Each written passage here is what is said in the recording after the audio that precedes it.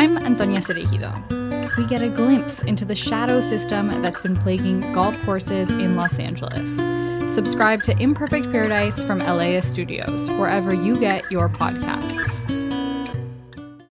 I'm Jesse Thorne, host of Bullseye, inviting you to a live taping of my show with my pal, actor and comedian Paul Scheer. It's June 13th at the Crawford. Get your tickets now at laist.com/events.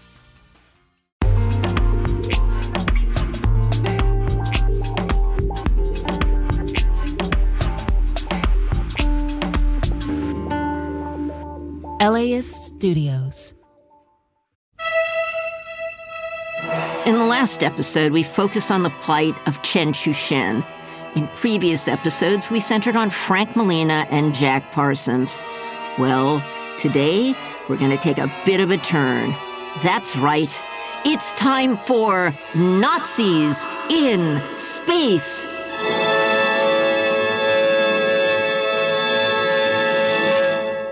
I am actually being serious, because the involvement of Nazis in the U.S. space program, the secret involvement of Nazis, I want to emphasize, and not just a couple, but a ton of them, is one of the darkest, most important chapters of modern rocket science. And it arguably influences the fate of the Suicide Squad as much as the Red Scare or anything else. Let's start here. The V-2 rocket, the world's first long-range guided ballistic missile developed in Nazi Germany. It was called the V-2 missile, and it was one of their, quote, vengeance weapons. Yes, V for vengeance. The V-2 is almost 50 feet tall, weighs about 14 tons, and was the first rocket to reach space.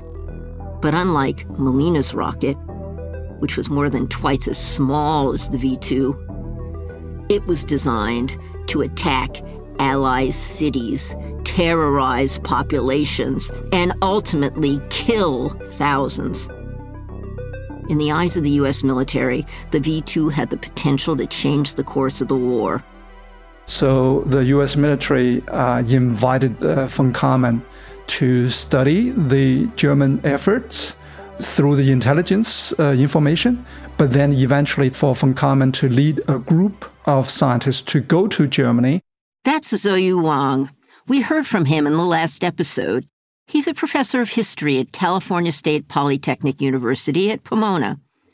And just to pause for a second, remember that during World War II, the Suicide Squad, through GALCIT, then through JPL, was helping the war effort, both with the JADOs, the jet-assisted takeoff engines, and later with missiles for field use. Well, as Zhou said, during the war, von Karman was studying the V-2 and other German weapons through secret intelligence. And at the end of the war, Theodor von Karman flew to Europe, along with Chen Shushen and a few others, to get a closer look. Basically, the Army wanted a team of top scientists to interrogate German scientists and inspect their R&D facilities, to go see what the Nazi rocketeers had been up to this whole time. Here's Eric Conway, resident historian of the Jet Propulsion Laboratory. The U.S. sent a large delegation of scientists and engineers into Nazi Germany late in the war to look at the scientific infrastructure that had been built during the 30s, really, and 40s. And fun fact, the guys he's describing, they're traveling under the code name, quote, Operation Lusty. Von Karman called the name, quote, unlikely but pleasant. Anyway, the war's wrapping up, and von Karman and his team are constantly on the move, hopping in and out of jeeps, going from one city to another. The infrastructure Eric's referring to here means stuff like laboratories and research facilities that had been captured by the Allies, where the Germans had made advances in rocketry and engineering in the previous years. But what von Karman and Chen find out is that a lot of that progress was also made at concentration camps. It relied on slave labor, enslaved people working under extremely depraved conditions, frequently dying just to get those rockets built. They saw some of the concentration camps. They saw the Mittelwerk, where the V2s were built in underground slave labor. They knew firsthand what had been done. Chen, in particular, was disgusted. Here's Zoyu. He was repelled by what he saw in Germany under the Nazi military projects, how people were treated, especially how the Jewish laborers were treated. In Iris Chan's biography of H.S. Chen, as titled Thread of the Silkworm, she quotes the Chen for having apparently said something to the effect that I will learn from the Germans, but I will not eat with them, when he refused apparently to have meals with some of the German scientists. Well, unfortunately, Chen's attitude wasn't the prevailing attitude. Instead, a lot of those scientists, over 1,000 in fact, would be quietly invited to cross the Atlantic. It was a decades-long secret project to bring these guys to the United States, set them up with comfortable careers without any mention of their Nazi past, all in exchange for lending brainpower to Uncle Sam's R&D. It would come to be known as Operation Paperclip. In my opinion, it's one of the U.S. government's biggest deals with the devil, and God knows we've had some whoppers. A deal in which, as they say about warfare, to the victor go the spoils. But it's also a deal where, while the U.S. works with Hitler's scientists, it decides to get rid of its own homegrown geniuses, guys like Molina and Chen. I'll be honest, I'm not sure which side of the deal annoys me more. I'm MG Lord, and this is Blood, Sweat, and Rockets.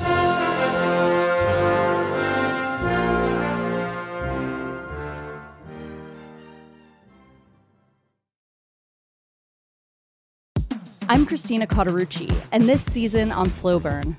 It's called Proposition 6. The Briggs Initiative. John Briggs is going to fire every gay and lesbian school teacher in California.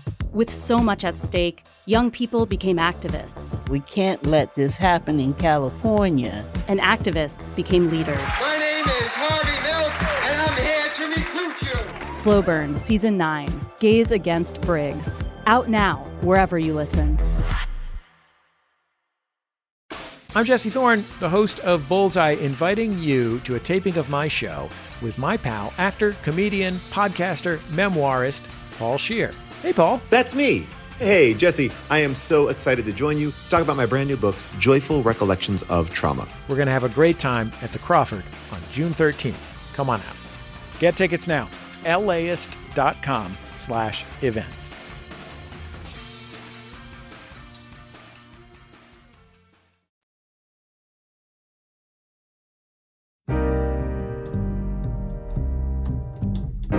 Of course, the famous person who was most at the center of V2 development was Dr. Werner von Braun, who was a rocket engineer and physicist. This is Michael Neufeld, Senior Curator at the Department of Space History, National Air and Space Museum, Smithsonian Institution. He was, of course, later famous for coming to the United States, working for the Army, then for NASA, and being the leader of the Huntsville Center for NASA that designed the Saturn V that sent astronauts to the moon.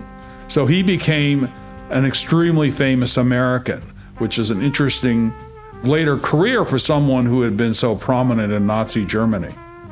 We'll talk about von Braun a lot more later in this episode. For now, all you need to know is that he was a prominent European rocket scientist who led Germany's rocket development program before and during the war. As a result of a major British air raid in August 1943, production of the V2 rocket was evacuated to a series of tunnels underground in north-central Germany.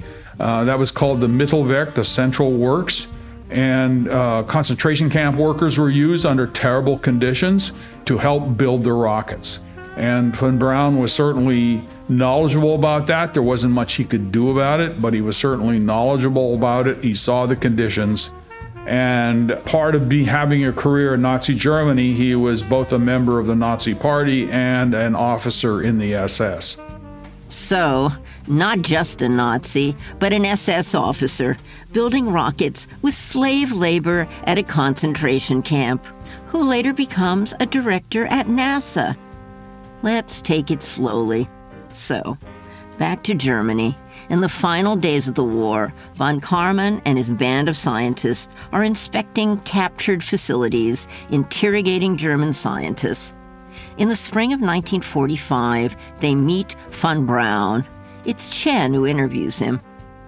Now, we don't have a record of their conversation, but it did yield a 6-page paper that von Braun wrote called, quote, Survey of Development of Liquid Rockets in Germany and Their Future Prospects. It actually makes for some pretty interesting reading. You can find it on the web. Von Braun talks about not just what Germany achieved, but what they'd hoped to achieve. Things like rockets traveling between the U.S. and Europe. Things like a giant mirror hanging in space capable of generating, quote, deadly degrees of heat at certain spots of the Earth's surface, close quote. You know, in case Germany had won and Hitler wanted to burn down some random city somewhere. Then the American scientists visit the Mittelbau-Dora concentration camp, where slave laborers were constructing the V-2s. According to Iris Chang's book, a Nazi war criminal once called Dora, quote, the hell of all concentration camps, unquote. Here are a couple things that were commonplace there. Torture, severe beatings, executions, and public hangings.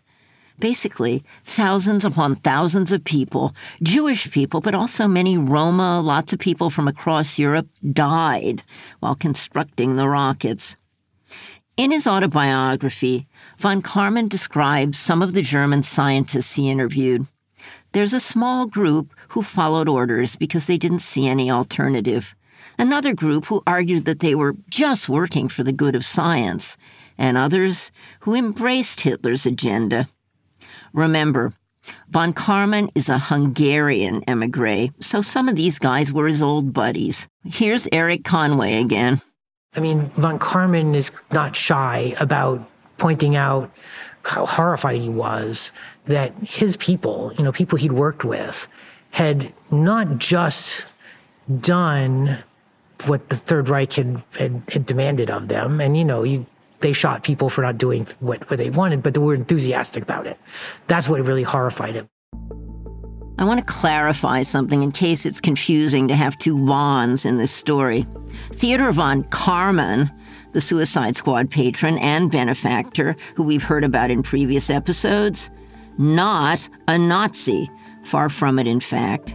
Werner von Braun, the Rocketeer, widely credited with the success of the U.S. space program. He was a Nazi. Think von Braun, brown shirt. Von Braun's comments over the years regarding his Nazism, his denials on whether or not he witnessed deaths or beatings, have been challenged, found to be inconsistent, and often reek of frightened claptrap. For example, according to Annie Jacobson's 2014 book, Operation Paperclip, in 1944, von Braun took it upon himself to write a letter to try to procure some more enslaved workers from Buchenwald, another concentration camp. Here, he's writing to an engineer, quote, during my last visit to the Mittelwerk, you proposed to me that we use the good technical education of detainees available to you from Buchenwald. I immediately looked into your proposal by going to Buchenwald myself, together with Dr. Simon, a colleague, to seek out more qualified detainees.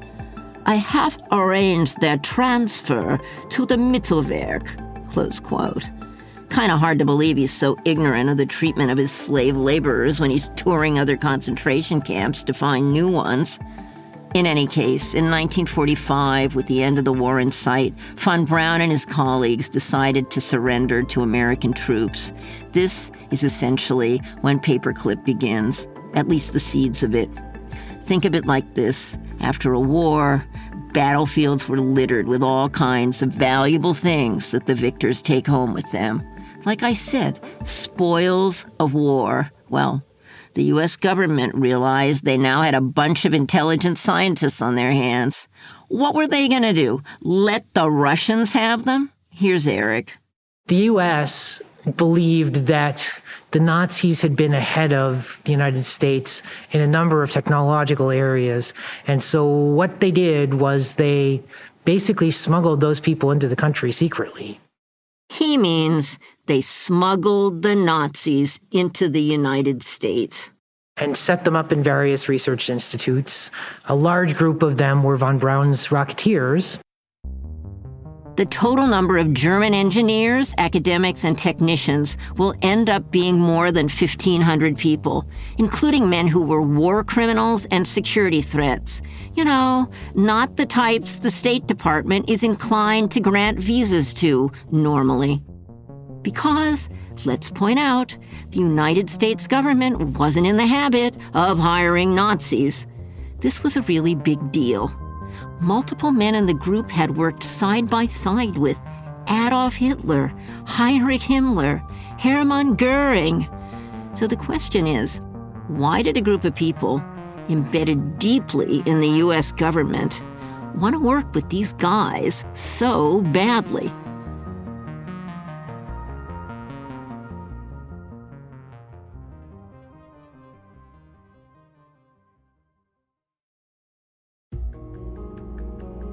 One event can change a family for generations. I'm Emily Kwong, host of a new podcast from LAist Studios called Inheriting. It's about Asian American and Pacific Islander families and their histories. Join me for an immersive storytelling event at the Crawford in Pasadena. It's June 27th. Get your tickets now at laist.com/events.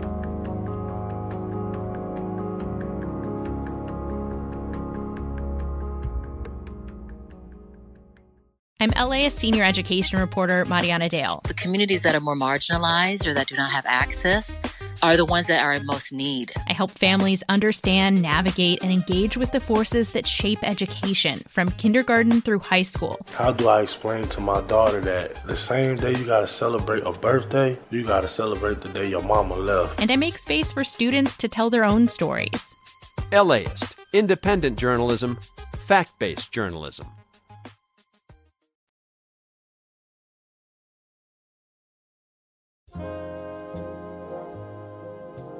Okay, let's get into it. Operation Paperclip, also known as Project Paperclip. Here's Michael Neufeld again. So after World War II, Nazi Germany is defeated. All the four major powers grab this technology and all begin developing rockets and missiles of their own. And notably, both the Soviet Union and the United States, and to a lesser extent France, took Germans and they started building more sophisticated weapons. Technology meaning the guts of the German war machine, artillery, missiles, planes, and ships, not to mention the Germans who had the know-how to make it all happen. Basically, the Allies are grabbing up all the stuff the Nazis developed that the Allies didn't have. Because remember, we're entering the beginning of the Cold War.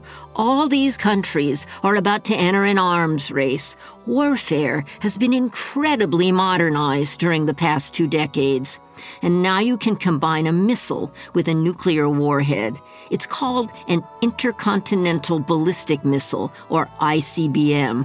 In short, there's a global arms race, and that massively accelerates the development of ballistic missiles, such that by the end of the 1950s, the Soviet Union and the United States are both on the verge of deploying ICBMs that could hit each other's country with nuclear warheads in half an hour. Partly, Michael says, this arms race is all to do with World War II's singularity, its great leaps in weaponry. Like we've pointed out, the winner's spoils include your enemy's technical prowess. So at the end of the war, you've got Britain, France, and the United States arriving from the West, scouring Germany for things to scoop up. Documents, weapons, scientists, etc. And then you've got the Russians approaching from the East, doing exactly the same thing. Michael says the different powers were quite specific in what they were searching for. The United States put the emphasis on picking out the best people and scooping up the leaders of various groups and bring them to the U.S. And notably, they picked up Werner von Braun and brought him and 120 or so other Germans from the V2 rocket project over. The Soviets often scarfed up whole factory groups and deported them. So the Soviets took thousands of people, actually, most of them in aviation, and ultimately they shipped them off to the Soviet Union at the end of 1946. Now, initially, the Americans' plan was to exploit their new engineers for all they're worth, then ship them back to Europe. But very rapidly, as the Cold War grew, we decided to keep them and to immigrate them. So the United States brought the Germans in and integrated them as immigrants into the American society. The Soviets had a slightly different approach. Stick their captives in isolated colonies, pump them for information, maybe get them to contribute for a while to a missile or aircraft project, but then ship them back. Not so for the United States, not so for JPL for that matter. I think that's what I wanted to talk to Michael about the most. After the worst war the world has ever seen, tens of millions dead, how does a Jet Propulsion Laboratory and other groups, including the United States government, justify hiring a bunch of guys with innocent blood on their hands, so to speak? It changed over time from this, bring them over for 6 months, bring them over for 12 months, get the knowledge from them, and then send them back, into we must keep them, A, because they would help our people develop missiles, aircraft, whatever, and also because we wanted to keep them out of Soviet hands and the potential of going over to the Soviet Union and working for the other side. So as the Cold War got worse, Paperclip evolved into a project of long-term and permanent immigration of people into the United States. That created a problem because a lot of them had Nazi records and party records, or in some cases SS, like von Braun, and that made them potentially in conflict with the rules that had been set down that said we wouldn't take ardent Nazis. No, according to Michael, what the military did instead was cover up. They said any Nazis they'd brought over hadn't been true believers. They'd only joined Hitler to protect their careers. Meanwhile, they're justifying it to themselves by saying, hey, at least we got them before the Russians did. It got easier and easier to say, we need these people and we need to keep them out of Soviet hands. Their records were classified and not known to the public. And the public was given a whitewash story that nobody was an ardent Nazi, and we didn't really have any real problems with them, and they're all contributing to American military technology. Always people ask, we brought von Braun over to help us with our space program. Point I always make is, we didn't have a space program in 1945. Paperclip and the von Braun group came to help us with missile projects, missile development. It was all about the military and developing military capability for the United States, and space was not on our agenda at all. We should point out again, it wasn't just von Braun and the V2 team. By the 1950s, Werner and his Rocketeers constituted a couple hundred people, which is believed to be less than 20% of all of Paperclip. Hundreds of men who'd become academics, engineers, employees at private corporations, including the aerospace industry here in Southern California. I mean, most likely one of my father's colleagues at JPL or another aerospace company was a former Nazi. Who knows? Here's Michael again. A lot of investigative journalists cast this whole program as this conspiracy to smuggle Nazis in the United States to help the military, regardless of President Truman's order. There's just no evidence that this was a conspiracy. Truman was knowledgeable about the program, and as the Cold War grew, was knowledgeable about the fact that we were trying to use some people who might have had records that were a little dubious by our original standards. The two extremes on Paperclip is this devious conspiracy to bring Nazis into the United States, or on the other extreme, it was this wonderful program to bring these German scientists, engineers, and help our country. And I think the reality is that, it's somewhere in between those.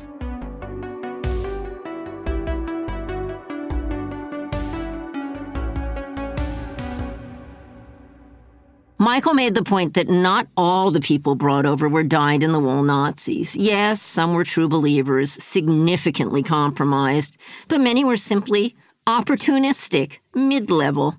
Even a few were anti-Nazis.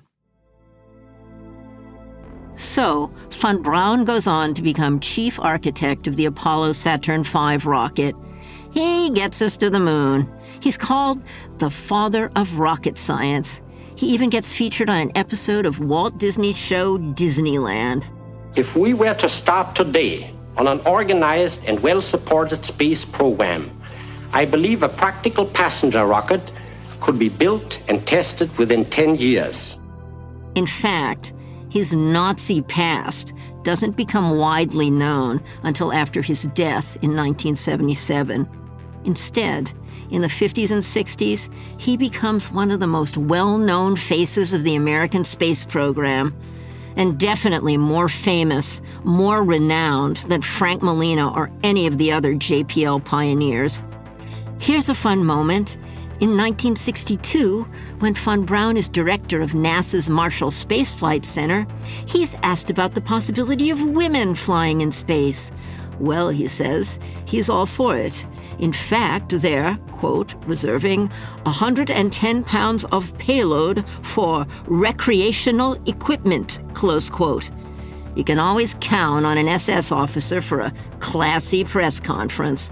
Anyway, a sticking point for me is that von Braun and his buddies gradually accumulate the lion's share of the credit for 20th century American success in rocketry, while JPL founders Molina and Chen are wiped off the map.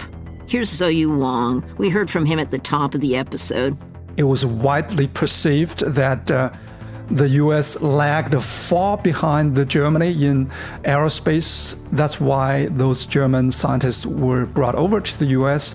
And also later on, when the U.S. achieved the success in aerospace, much of the credit went to those German scientists, engineers like Werner von Braun.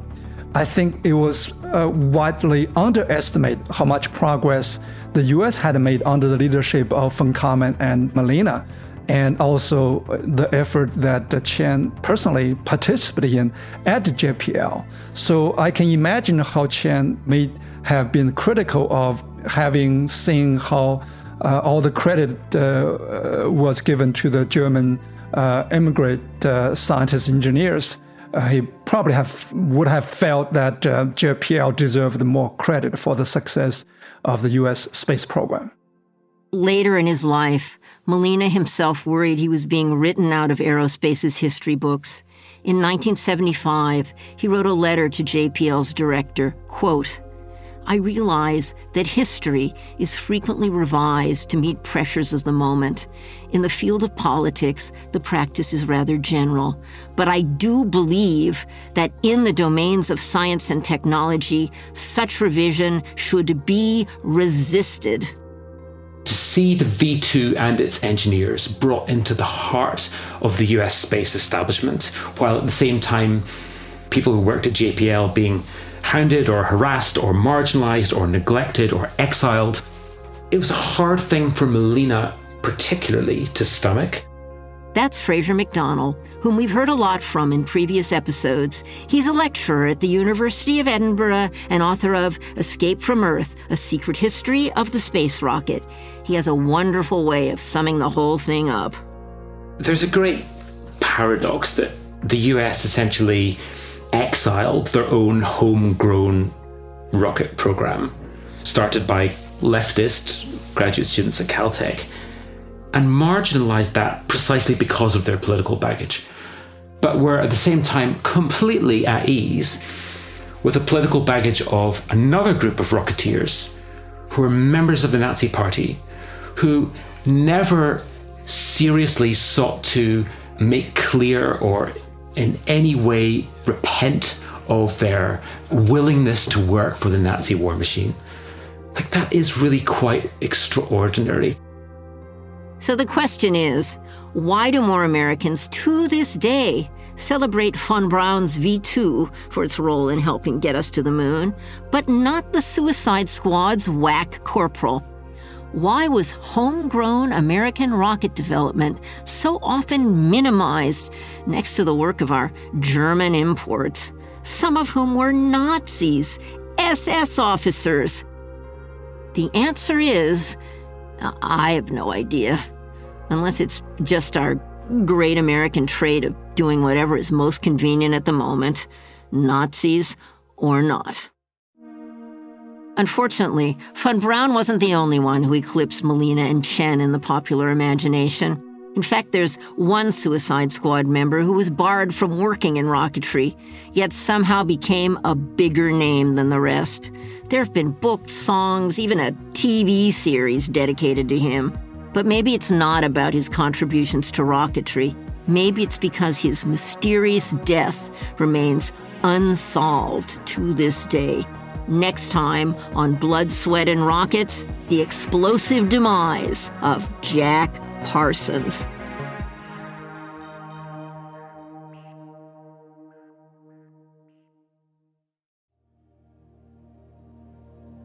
LA Made, Blood, Sweat, and Rockets is hosted by me, MG Lord. The show is a production of Elias Studios in collaboration with Western Sound. Shana Naomi Krochmal is our Vice President of Podcasts, and Antonia Sarajido is the Executive Producer for Elias Studios. Ben Adair is the Executive Producer for Western Sound. Dan Leone is the showrunner. Producers are Savannah Wright, Tyler Hill, Caitlin Parker, and Becky Nicolaitis. The show is written by Rachel Knowles, Rosecrans Baldwin, and me, MG Lord. It was edited by Savannah Wright. Sound design by Tyler Hill. Mixing and mastering by Tom McLean. Research and consulting by History Studio. Our website at elias.com is designed by Andy Cheatwood and the digital marketing teams at Elias Studios. The marketing team of Elias Studios created our branding. Thanks to the team at Elias Studios, including Taylor Kaufman, Sabir Brara, Kristen Hayford, Kristen Muller, Andy Orozco, Michael Cosentino, and Leo G. LA Made, Blood, Sweat, and Rockets is a production of Elias Studios. Support for this podcast is made possible by Gordon and Donna Crawford, who believe that quality journalism makes Los Angeles a better place to live. This program is made possible in part by the Corporation for Public Broadcasting, a private corporation funded by the American people.